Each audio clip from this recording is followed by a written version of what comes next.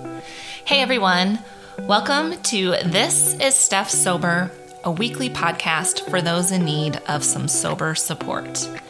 I'm your host, Steph, and in today's episode, I have Ashley from the Sober Girl podcast joining us to share her story. Ashley's sober date isn't like most. You see, her sober date is also the day she went to jail after her third DUI. So you could understand why she may have a hard time when that date comes up on the calendar. Ashley's story is unlike any I have had on the show so far. She got sober in an environment that was not ideal. There was zero support, and she was forced to forge her own path. It takes a lot of strength to do what she did, but that isn't why she shares her story. She shares her story so that others don't face the same reality as her, because she believes nobody should take on sobriety alone, and she never leaves a DM on read. She is an example of why I love the sober community, because she doesn't judge, and she's open to helping anyone who reaches out. This is Ashley Sober.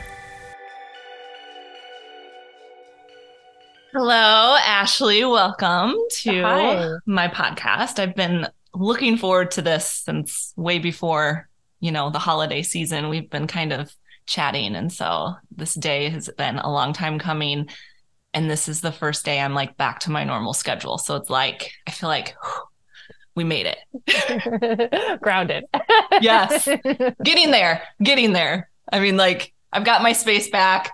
My daughter's back to school, and I feel like I'm like getting back to just normalcy. I mean, I don't know about you, but like routine is huge for me. Yes. I believe personally that routine and sobriety is absolutely 100% crucial. 100%. Mm-hmm. When I fall off my routine, I'm a mess. I am a disaster. My husband's like, what's going on? Like, yeah. It definitely does something for me mentally as well. And I feel like when I was a drinker, routine was really hard to stick to because, hangovers and anxiety and all that can really throw you off track with that. So exactly. Yeah. Well, let's just start. Like, this is how I like to start, is like a little backstory.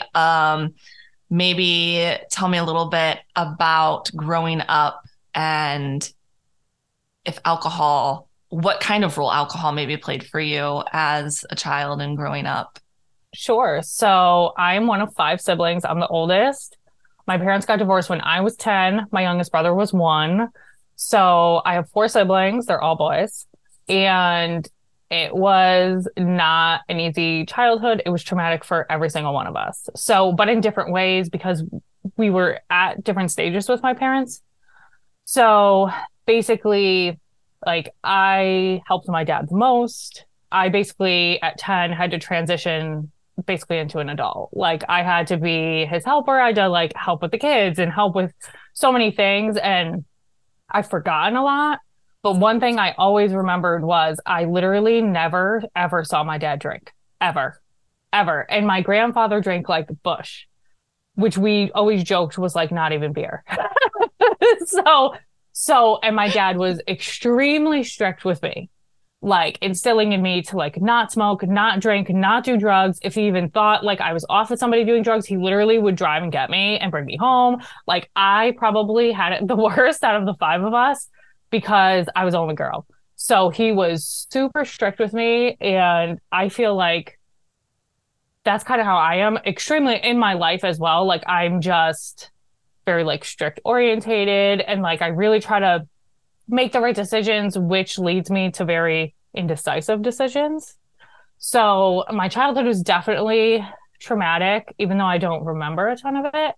Sure. I remember like bits and pieces, and I believe that's why I became an alcoholic 100%. So because as a child, you're supposed to be nurtured and you're supposed to learn how to express your feelings. Well, like for me, my dad was the one crying in the corner. Like, what was I supposed to do? Like, I couldn't be the one crying in the corner. I couldn't cry about something stupid that my brothers did to me because he literally was a disaster.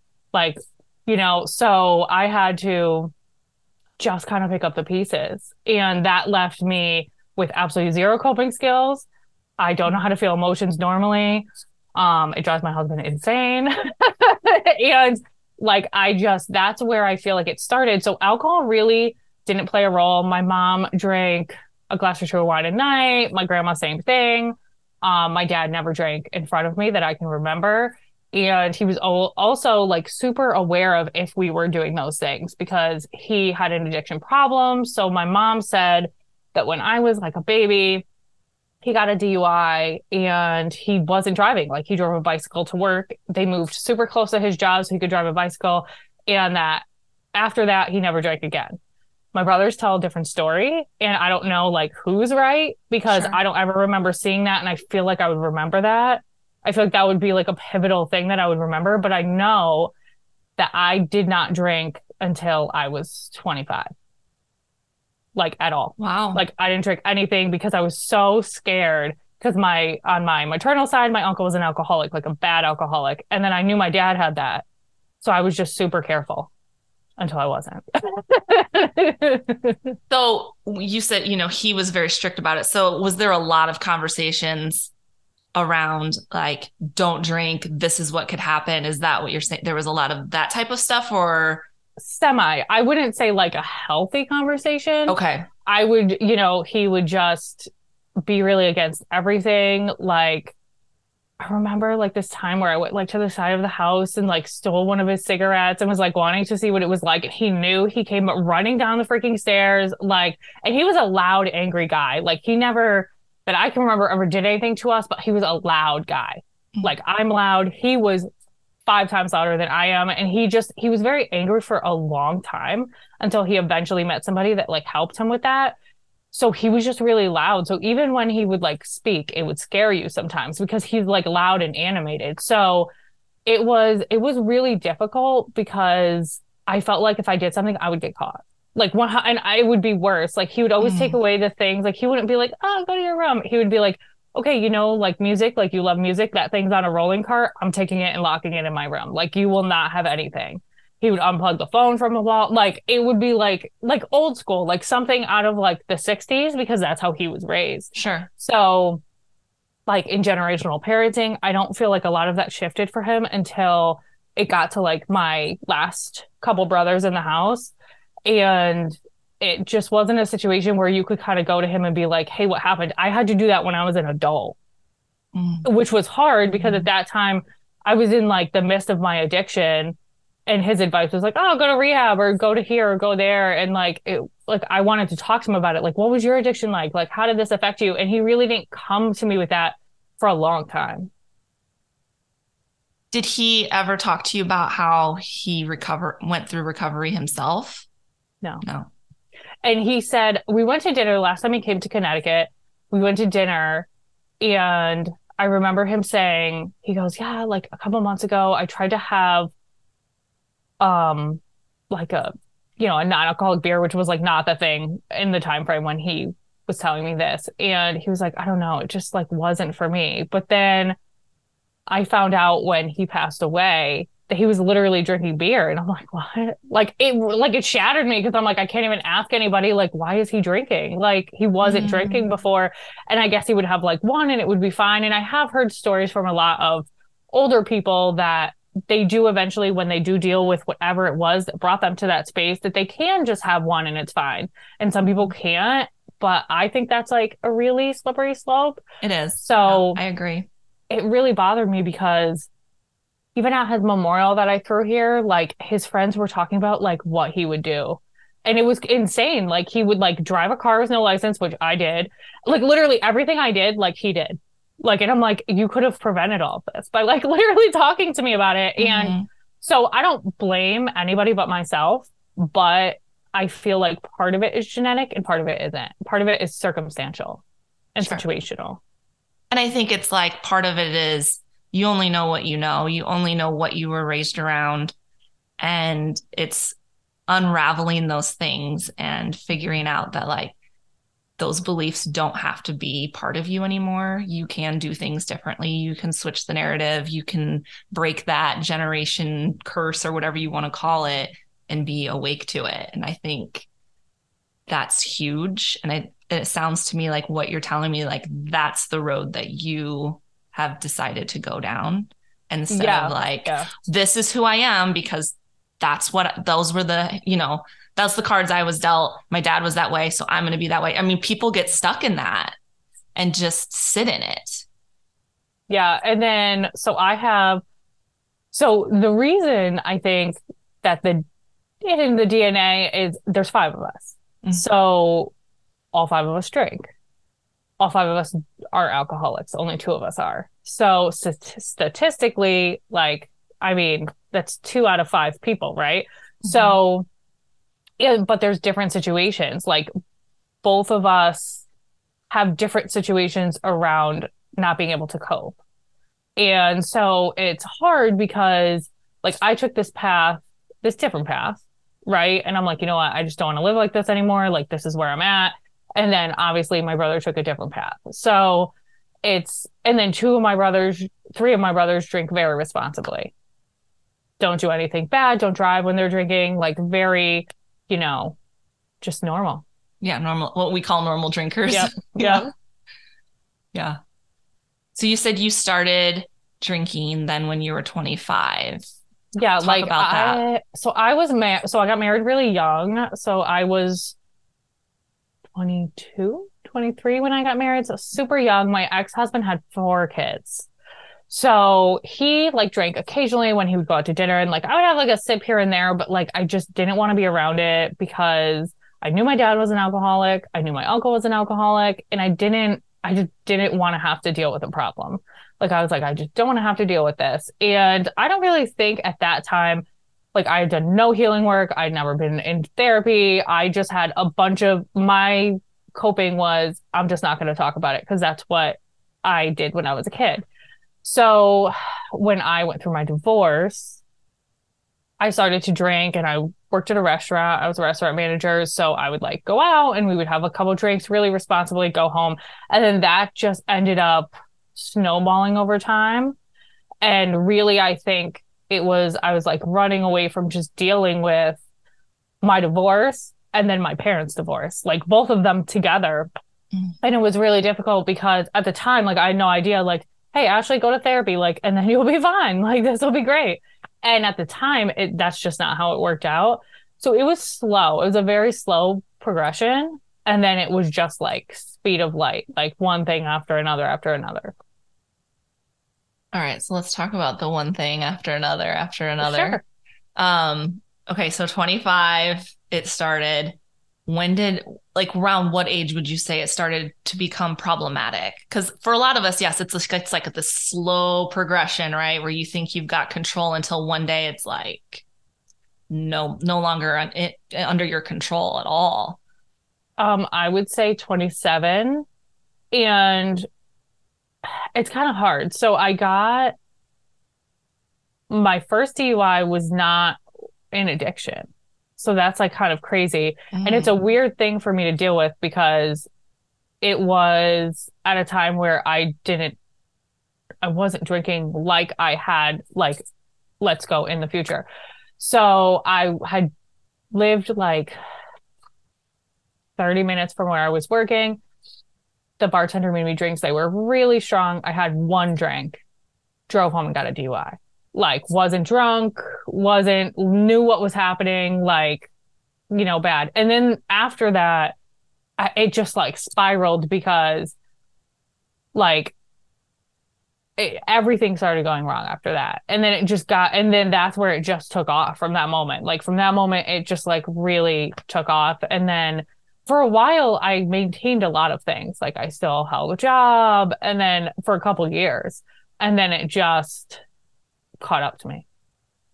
What did your drinking look like? I mean, I classify myself as a binge drinker where I didn't need to drink every day. But when I drank, like that's what we're doing. Like we're getting blackout drunk and I would do that. Yeah. Okay. That was me. 100%. Yep. I didn't drink every day. I didn't drink in the morning. Never was like that. I just would binge. Like if I drank, I wouldn't stop. And it would always be like I wouldn't say every time the situation was like an emotional situation for me, but and then I made like really stupid decisions and that it was just stupid. It's not like I was like drinking at home by myself. It was very social for me. So, and then it became less social because, I was like, just the place I was in, there was just I just started drinking at home because I was like, okay, well, like I'm going to get wasted. I'm going to black out. I might as well do it at home. Like, at least I know I'm here. I'm safe. Nothing's going to happen. And then during that time, I mean, I got 2 more DUIs. And then after my third one, that was my last one. So, and it was just like a crazy situation because if I just did the things I was supposed to do when I got my first one, I don't know if I would have gotten a second one. I don't know if I would have became an alcoholic like that, So in my story, there's like a lot of, if I didn't do this, would I have done this or would this have looked different? Because I never reinstated my license. I drove for almost 4 years without a license, literally kept driving, like didn't care. Like I was just in like this space where I was depressed. I was anxious all the time and just trying to numb everything that I possibly could feel. I didn't want to be in a relationship with anybody. I wasn't over my ex-husband, like so many things. I just wasn't dealing with the world. And the world just kept like passing me by. And then I mean, it all caught up to me. Like it was inevitable. Yeah. Yeah. I mean, how has it been? Okay. So there was a lot to unpack right there. Yeah. So, I'm just here like, oh my gosh. Okay. 3 DUIs. And like you said, okay, if I would have learned from the first one with the second and the third and then driving. So there's something the other day that I was thinking about because I actually have a friend that got 2 DUIs within like 2 months and was on house arrest. Mm-hmm. And during this house arrest, like couldn't drink either. And I was kind of excited because I felt like, oh, taking a break might be good for this person. Like maybe they'll see that, they have a little bit of a problem. But the pain point isn't there for this person. And so I'm kind of telling you this to see if this has anything to do with your story, but the pain point wasn't there for this person. They quit drinking because they were forced to, legally forced to, like ankle bracelet detecting alcohol in their system. Like, and there is something to that. Like you can't, people quit because it's hurting them.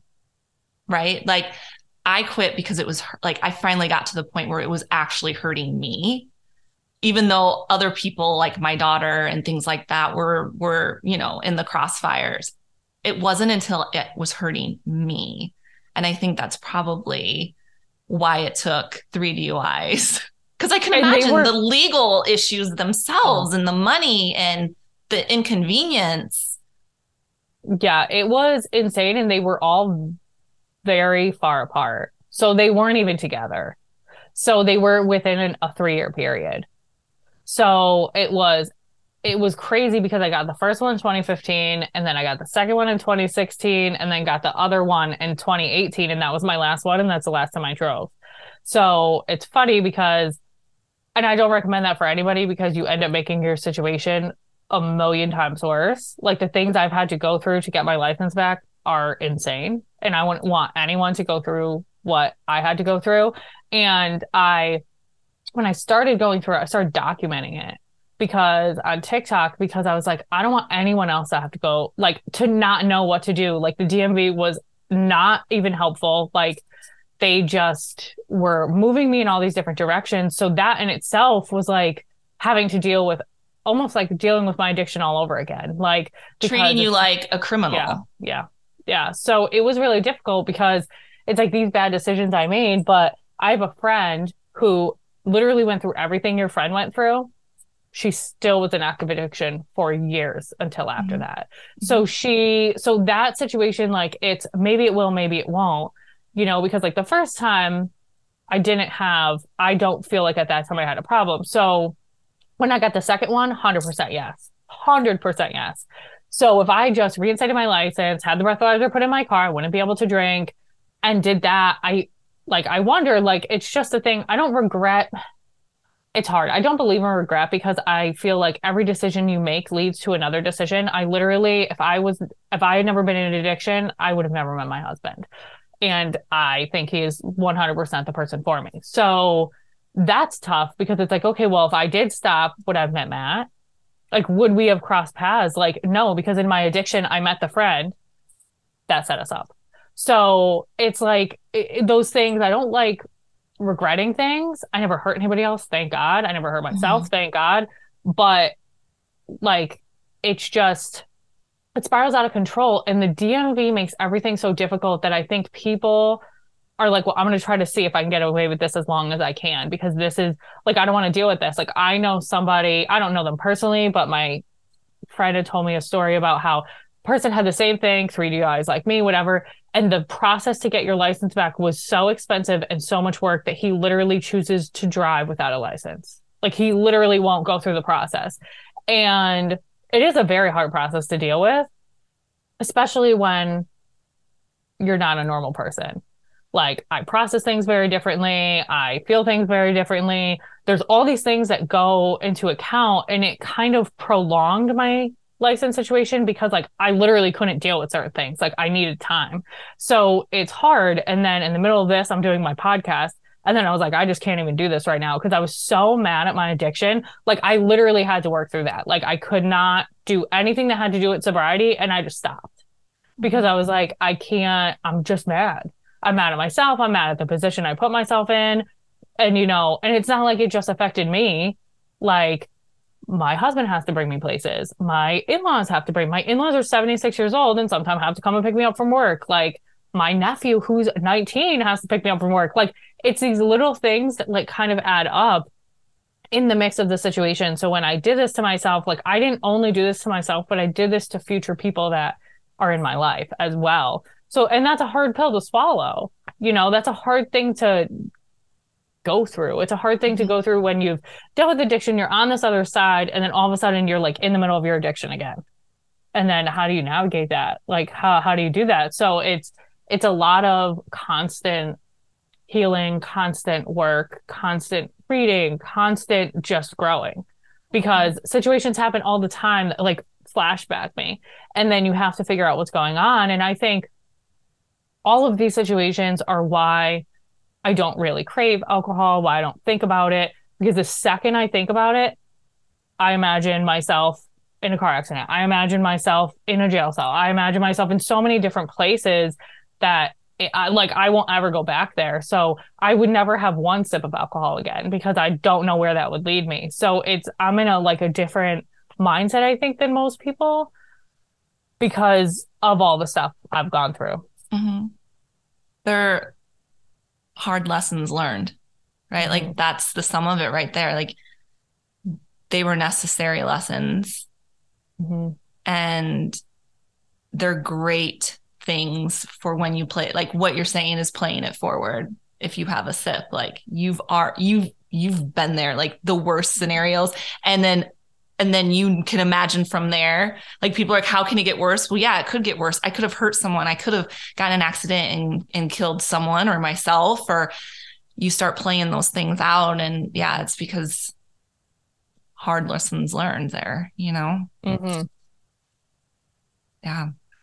So third DUI, when did the sobriety happen right away, or was there a process to that? Nope, it happened a couple months later. I do mandatory 4 months of jail. So, yeah. So that's a big chunk of my story. So I had to, which I knew, I had like talked to lawyers, like done my due diligence, and they had basically told me what happened. I was like, you know, what are my chances? Like, at that point I knew that like I couldn't keep going. And I was like, well, what if I go to rehab? Well, what happened? They're like, literally nothing will stop you from going to jail. They're like, don't even go to rehab. Like, it's not even worth it. It's not worth your time, not worth your money. And it's funny because I called rehab and they literally told me I was too sober to be there. And I was like, I'm a raging alcoholic, so that makes sense, but okay. So I was like, okay, so like, what do I do? And this was in a time where like, there wasn't what there is now. There was no sober communities. There was nobody talking out about it. Like, that wasn't a thing. So I continued to drink though. Like I continued to not like bad, but like I did because I was like one like I knew once I went to jail, like I knew when I was going to jail, they worked with me really well. I was able to like put everything in order for the months that I was gone. I had 3 months. They gave me 3 months to do what I had to do. So I was very fortunate for that. And then I went to jail. I turned myself in at like the court or whatever, and that is my sober date. So while most people's sober dates are really happy for them, mine is not as much because that is also Terrifying. the anniversary of when I went to jail. So that's been a lot to deal with. Now I'm okay with it, but in the beginning it was not. It was hard. Like I celebrated my birthday in jail. I didn't have a really crazy horrible experience.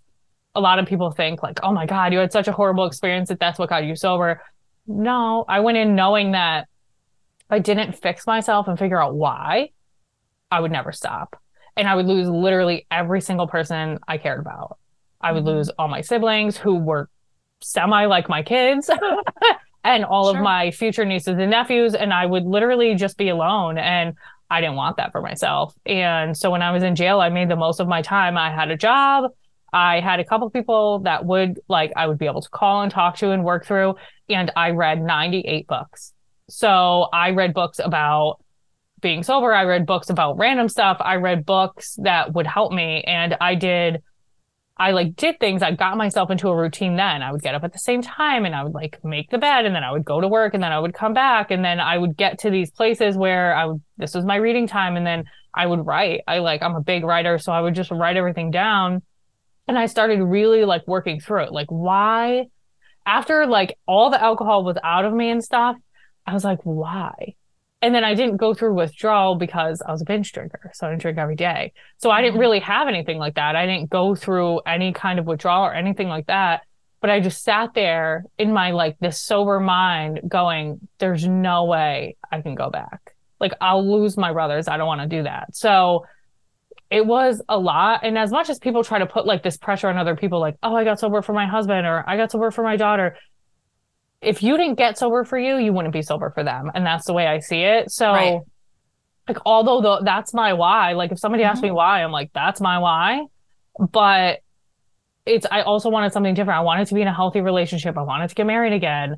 I wanted to figure out what my future would be. I wanted to like move on with my life from this situation and not have to feel the way I felt. Like, I don't want anyone to feel the way I felt. It was horrible. I was like depressed but anxious, and then I felt lonely. Like it was horrible. So it's a matter of trying to now navigate all that. Like because you're in this environment where there is no alcohol. Could you get some? Yeah, but there isn't Sure. any. Could you do drugs? Sure, but I didn't do that. So it didn't even cross my mind.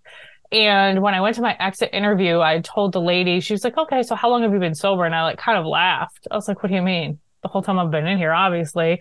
And she was like, and I was like, I honestly don't even count it. And she was like, well, you should because most people would find a way.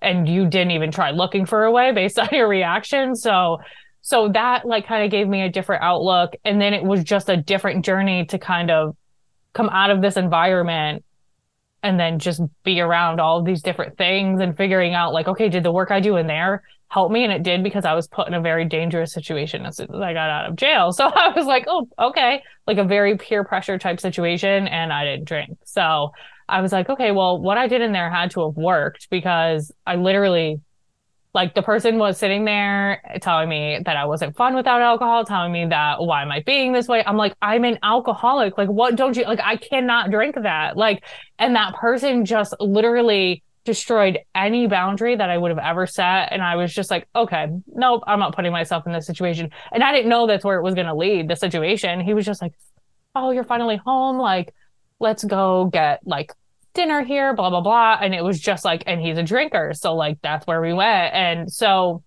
and I'm stuck in a situation with no way to get home. Like, I mean, I just had to like kind of play along and just not drink, but get home. You Mhm. know, I was like an hour from home. So it was a horrible situation. I remember because he took like a picture of me and he had a wine glass. So his wine glass was there. And one of my friends, a good friend of mine, saw the picture and she messaged me and she was like, you can literally be honest with me. If you drank, just let me know because it looked like the glass was in front of me. And I was like, I didn't drink. Like I did not. He begged me to drink. He told me I was boring, told me I was no fun anymore. Literally, that was the last time I ever saw him. I blocked him from every outlet, and literally somehow he ended up getting in touch with me through something. And I literally blocked him again. Like, and this was years after. I was just like, nope, I'm all set. And I was like, I never ever want to be put in a situation like that again. But it also showed me a lot about myself and what I had done. And I had done that stuff for myself because in jail, you could sign up for NAAA, whatever. There's a wait list. So they were able to take me a week before I got out of jail. And I was like, nope, I'm all set. Went to the counselor there expecting let me get some therapy. They're like, nope, we don't do that here. I'm like, okay, so you can't help me at all. That's great. So then I just went to the library and just did everything on my own and tried to deal with things on my own and had people at home look things up for me and just tried my best to do what I had to do in that environment. And then it was a whole nother ballgame when I came home because I didn't there was no, I didn't get any kind of training, anything. I was like, what do I do? And I just kind of continued on the routine that I had had.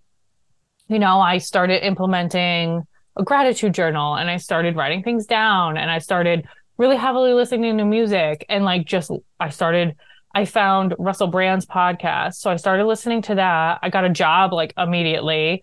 And I mean, my job was a restaurant. So I went back into an environment where there was alcohol around me and it didn't bother me. And my family didn't want me to do it. They're like, well, we're just really scared you're going to relapse. And I was like, if it gets to that, I'll look for another job, but I'm a felon and literally this is the only job I can get. So this is it. And I had to deal with it, whether I could or not. And I could, but so it was just kind of weird. And then I was at that, I did the restaurant business for a while and then I eventually just got out of it, not because of the alcohol, but just because I wanted to live a normal life and have weekends off and, all of that. But I came home and I feel weird because a lot of people want me to talk about in the beginning of sobriety because I have such a strong relationship with my sobriety. And it's so difficult because even though I was in this and people say oh, well, you were in jail, you couldn't have done anything anyway. And I'm like, well, I mean, there's a little bit of a difference there. I could have came out and started drinking again. I was on parole for 26 days. The guy never came to my house because as soon as he saw me, he was like, why did you go to jail? What?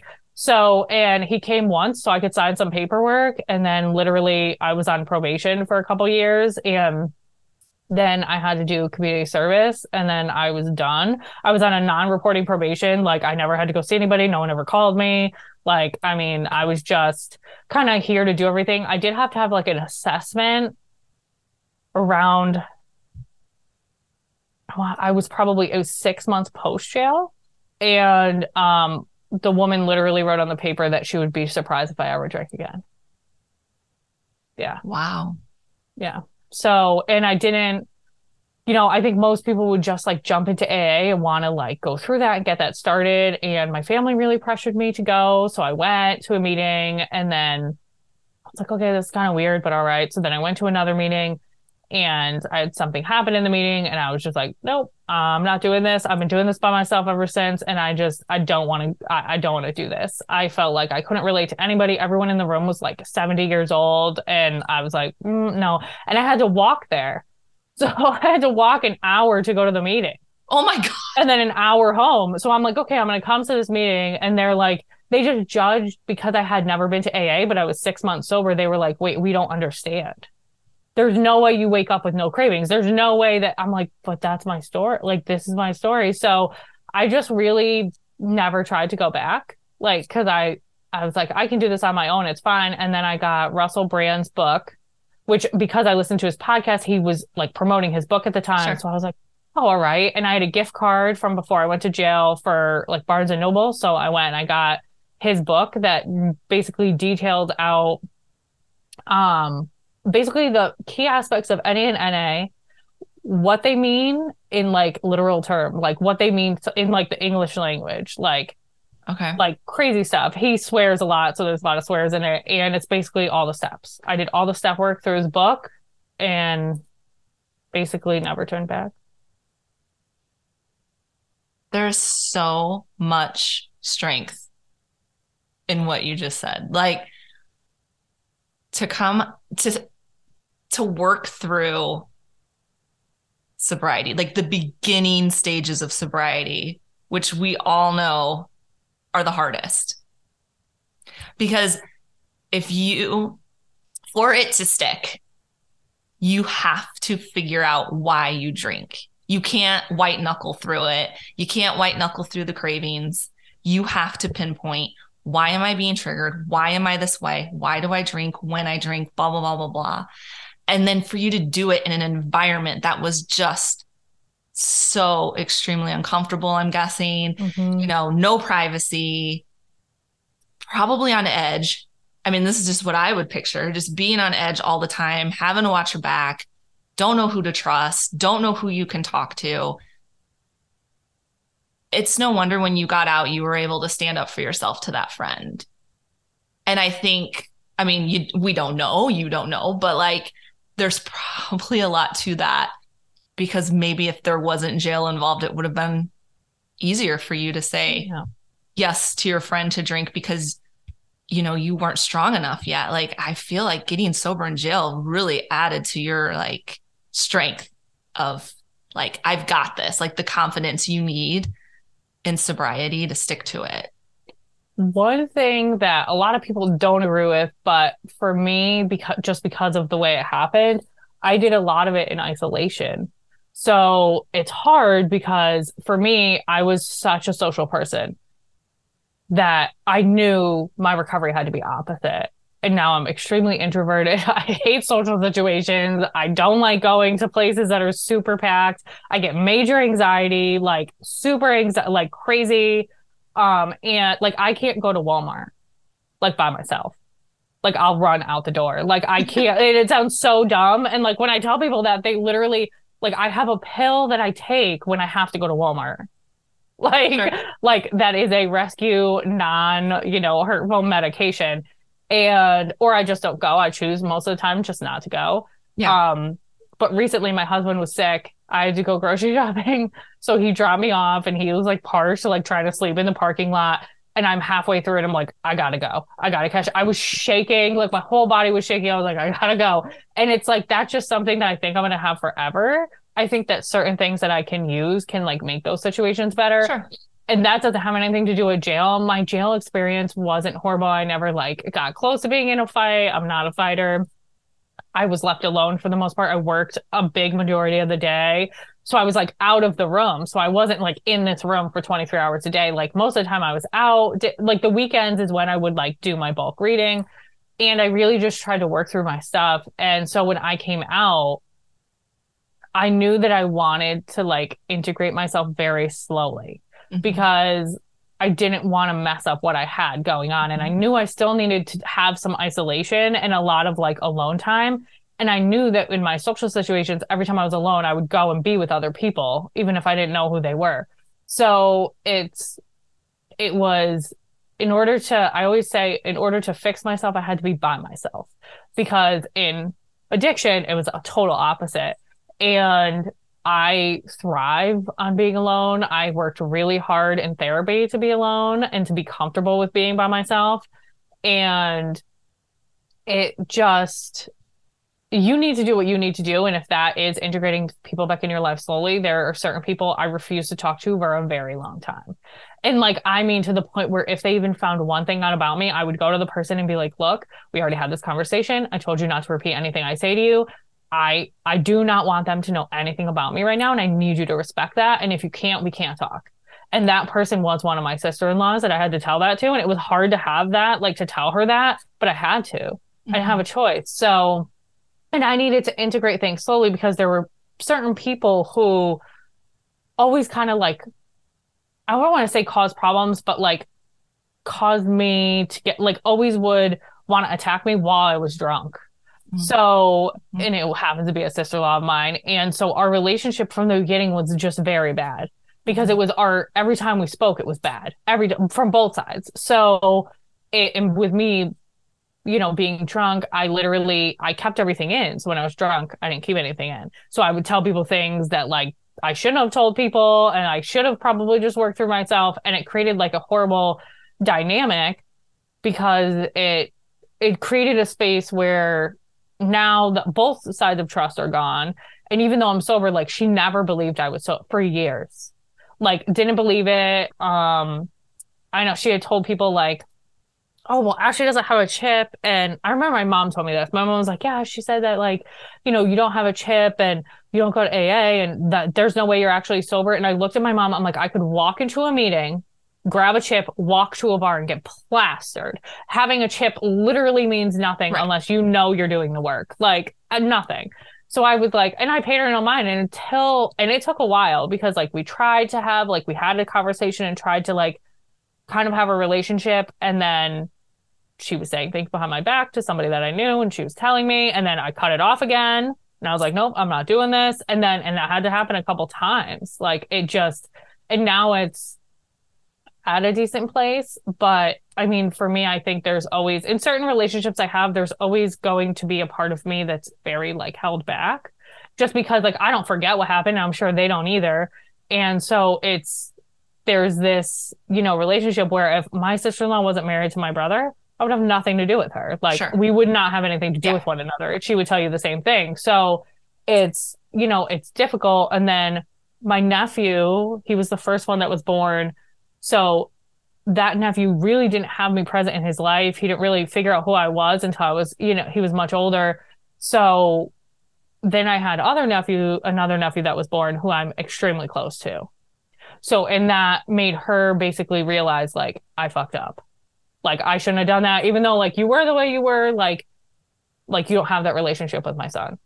And so now she has a daughter. So she's trying to like involve me more and like do these things. And I appreciate all those things. And I feel bad that she obviously sees this other relationship, but that relationship is also built because I have a friendship with that sister-in-law. Like we're friendly, we're friends. There's a certain part of her that understands, and she's been there for me since day one, since I came home. So there's like just this different respect. She was there for me every step of the way. So it's a different relationship. She's just not my sister-in-law. She's also my friend. And, she knows some people who are sober too. So her understanding of it was a lot more than most. So and these relationships turn around and they change and they evolve and like certain things happen in them. And, I know I have somebody like I go back, like I've been back and forth with a couple times. And then, you have to figure out like, do you want this relationship? Is it worth the work? What's happening?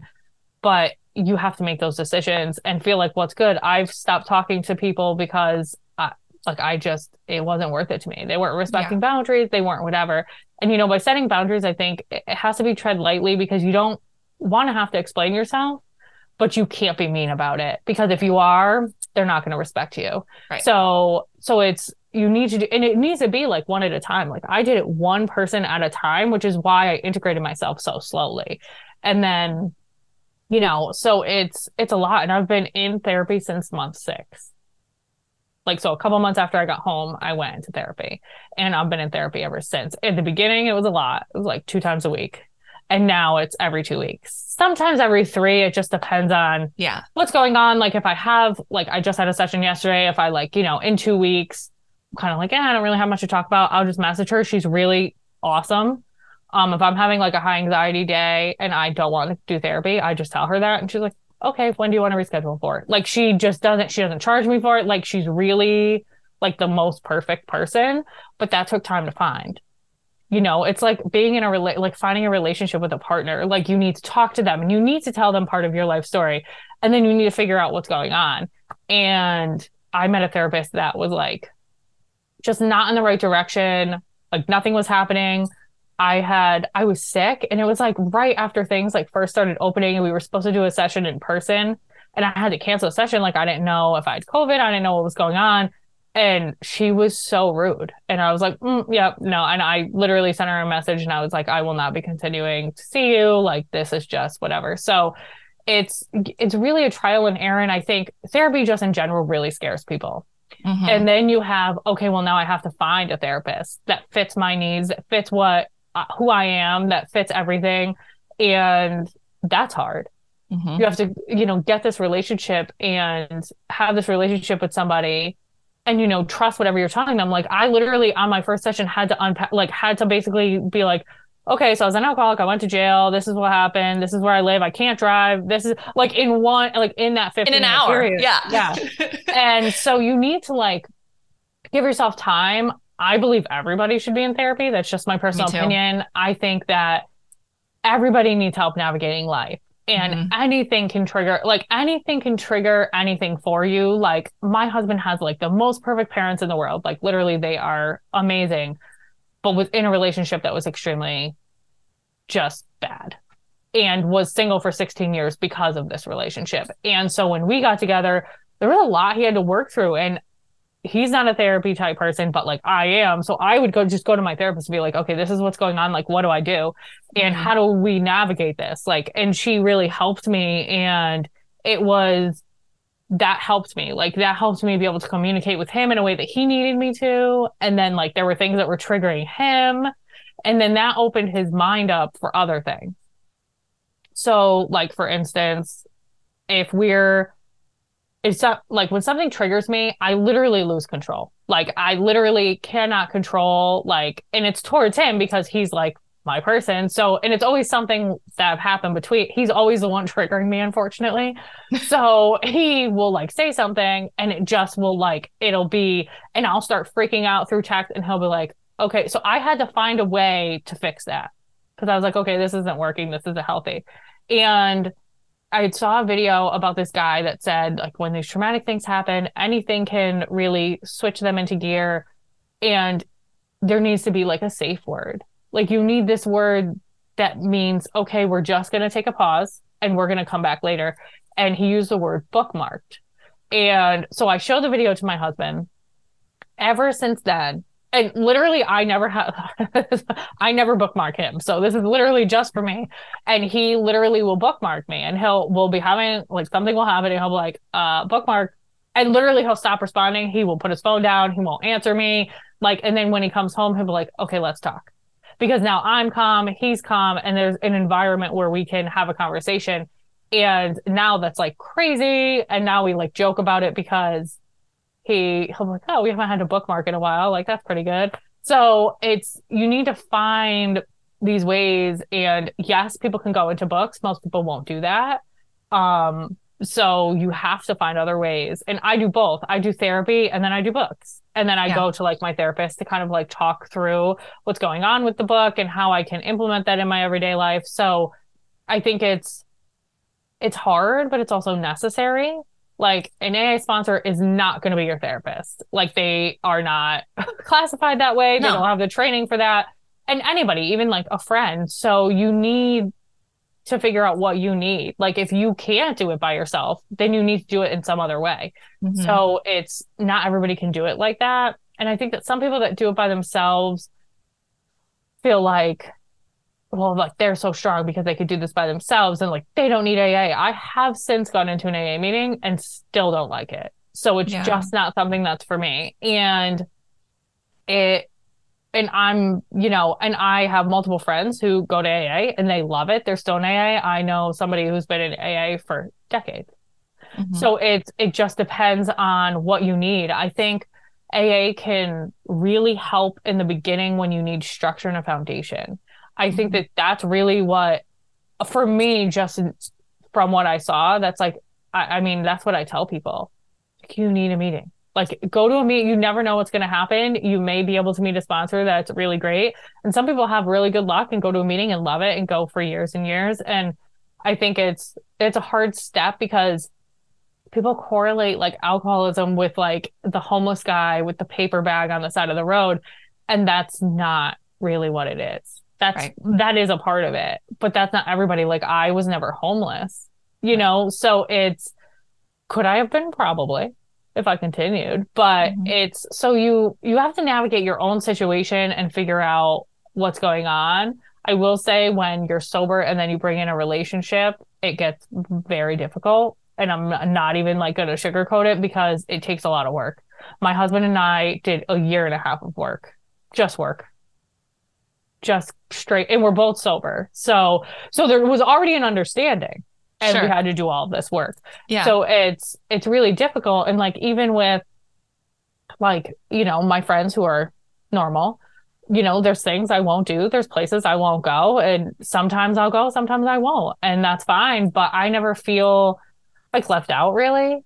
And they don't make me feel left out. Mm-hmm, So I think mm-hmm, that's, an important thing too. But yeah, I mean, I don't know. I just try to do the best I can and mm-hmm, then really share what I do because I mm-hmm. think that maybe that's something one person's missing. Maybe, somebody can't deal with something by themselves. And being strong isn't, oh, I can do this by myself. It's realizing that I can do this, but I need help. Right. Like, and that's strength is knowing that like I couldn't do it by myself. You know how many times I tried to stop drinking? Like I couldn't do it by myself. Like I had to, like you said, you have to get that reason. And when people tell me they don't have a reason, I was like, you need one.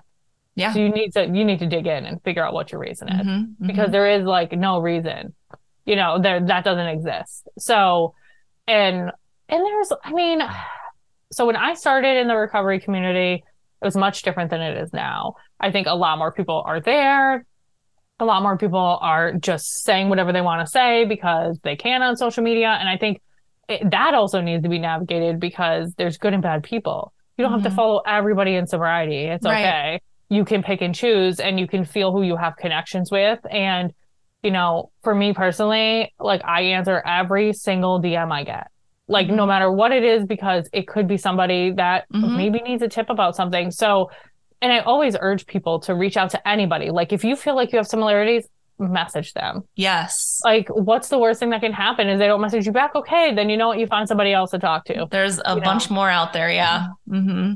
So, I mean, although my story is like quite insane, it's like not that I can joke about it. Like I do kind of joke about it, but I'm literally like I have my license test next week. So I've like, oh, I'm almost out of it, and that took a while. I took my permit test in August and failed and then didn't take it again until the 29th of December because I literally was so in my head and my anxiety and then like just the flashbacks and everything was going on. And finally my husband looked at me and he's like, you're making your test for this week, not taking no for an answer. And we're going to go. And if you fail, we'll go back. Yeah. And so I studied my ass off and obviously passed the test. So it's like it's all you need to take it in strides, but there's always somebody there that can help you. And Mm-hmm. I think that that's the one thing I wanted. I'm trying to be the person that I needed that I didn't have. And that's just why I do what I do. Yeah. Me too. 100%. I was that person who, oh, I'm strong and I'm going to do this by myself. And I did for 99 days. On my 99th day is when I started my sober Instagram account. And that's when everything changed for me. Like everything. The feeling of loneliness, the feelings of like, I don't know if I can do this. Like, am I exaggerating? Like, was it really that bad? Because I was still around everybody and everything that triggered my drinking. And I didn't understand that there was a whole world. I thought AA was it. And I was, as an introvert, I'm like, I can't do it. Like, I can't bring myself to walk in a meeting and like have all these people.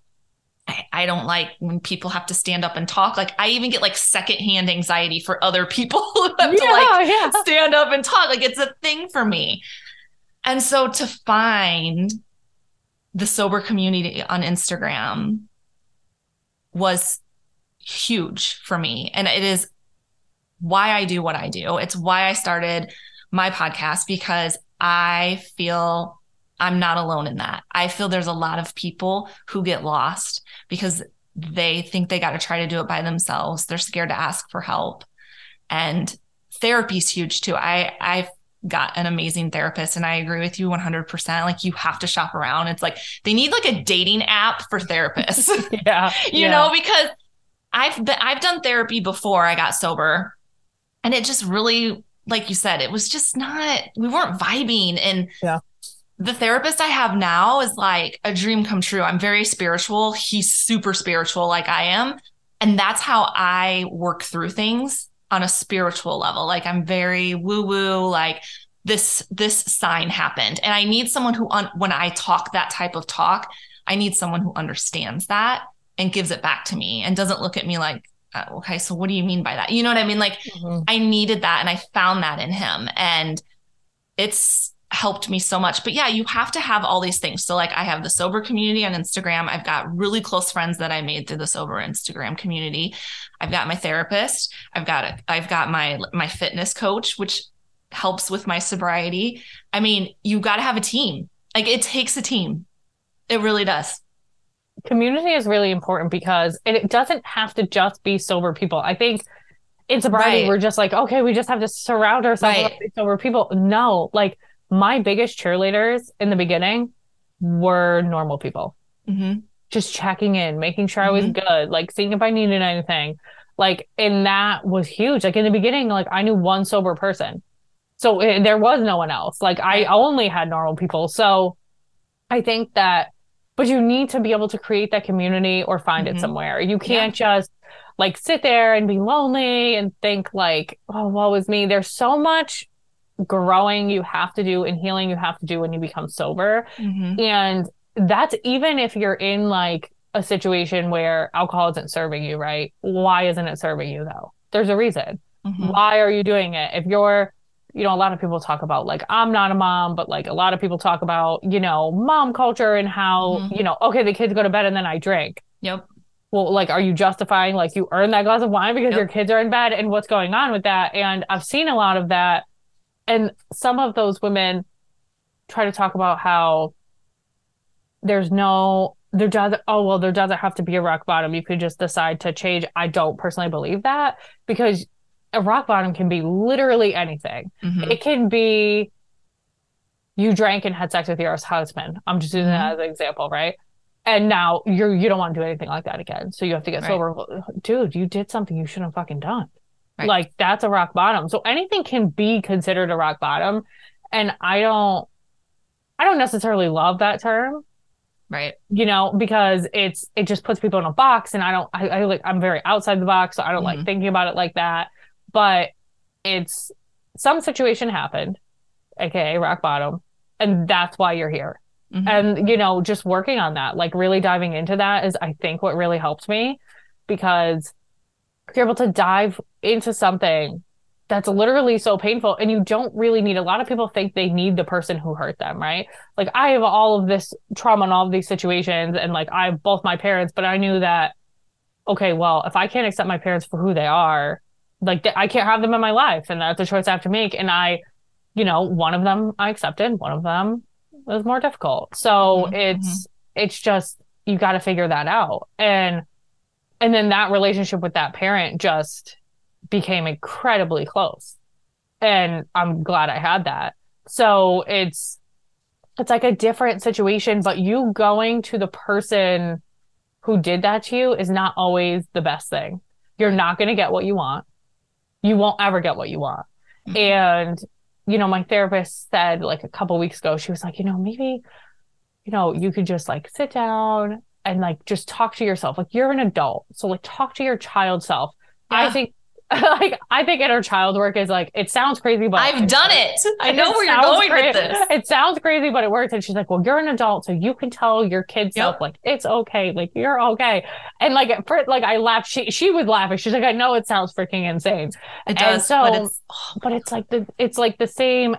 You have to like, it's like I have issues sleeping. So before I go to bed, I literally have to tell myself that I can fall asleep. Like it's ridiculous, but I have to do it or I don't go to, like, I can't fall asleep. So it's just conditioning yourself to really accepting all of yourself. Like I accepted in early sobriety, I accepted both good and bad. And I knew the bad things about me could be good if I use them correctly. And a lot of people say, like, when you're on a healing journey, like, what people don't tell you about is how you have to consistently keep that situation healed, because you're going to want to go back and do what you did before, but you have to continue going. And when you see those things, like, that's when I isolate myself, right? Because that's how I do my thing.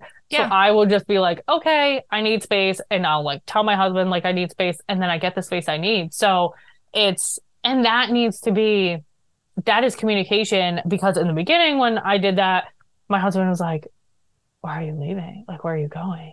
Yeah. What did I do Like, wrong? bro, Yeah. I need my space. Like, yes, like, what did I do? Do we have a fight? Did I say something wrong? Yeah. Like, what is going on? And I'm like, no, like, we're good.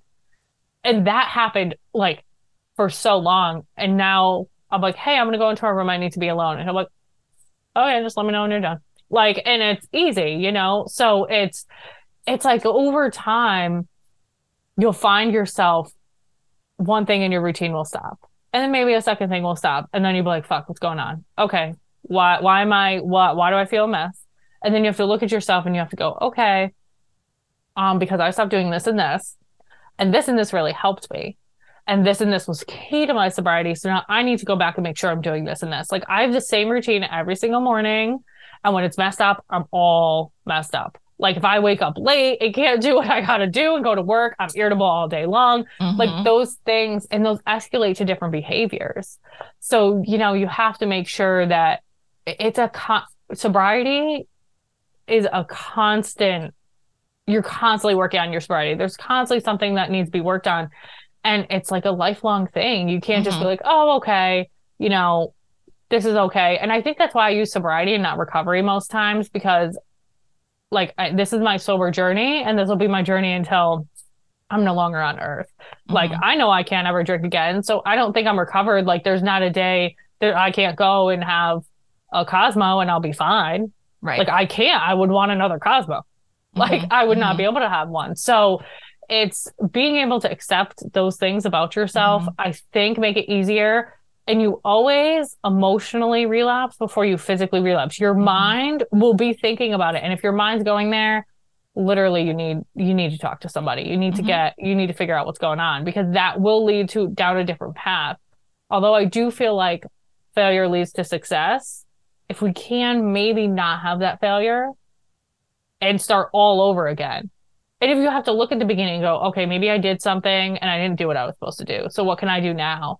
But I urge everyone to have a therapist. Like that is literally, I don't think I'll ever stop going to therapy. And if my therapist retires, I'm going to cry. Because I know. I mean, she's young, so I'm good, but she's like in her 30s. So I'm like, she's around like a little bit older than me, I think. So I'm good. So we're good. But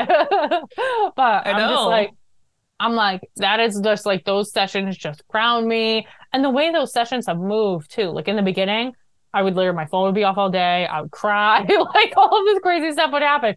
And now I have a session and sometimes I'm just like, oh, fuck, she's right. And then I move on with my day. I can function like a normal human being. And so I think that a lot of sobriety is healing. A lot of recovery is healing. And, you know, that's like your main thing. That is my main purpose in life, is like, how can I continuously heal and grow? How can I continuously do better? And I just think that for me, that's the journey that I'm on. I don't think I'll ever be off of it. Although these bad things happen to me and I speak out so that people don't make those same mistakes I did, I would never, ever want somebody to have a breathalyzer in their car until they're 51. Like, that's absurd. Like, that's crazy. And I have to do that. So that sucks. So it's like, you know, don't do those things. And there's so much more available now. Like, I was in this place where I was alone and didn't know what to do and felt like I couldn't talk to anybody. And like, now there's a million people I could talk to. Yeah. So I just urge anybody to just reach out to anybody in that community that you want to connect with. Yeah, absolutely. Thank you for listening to the podcast today. Remember, I am just a woman on a mission to normalize sobriety and living a sober lifestyle. I am not a licensed therapist or a doctor. Please, if alcohol is causing serious physical or mental health issues, seek professional help. If you enjoyed the podcast, be sure to hit follow so you don't miss any future episodes. Also, leaving a 5-star review will help this podcast reach more people like you in the sober community. It's an easy way to spread the word in normalizing a sober lifestyle. You should never feel alone in sobriety, so feel free to reach out to me via email or through my Instagram account at This Is Steph Sober. Links to both are listed in the show notes.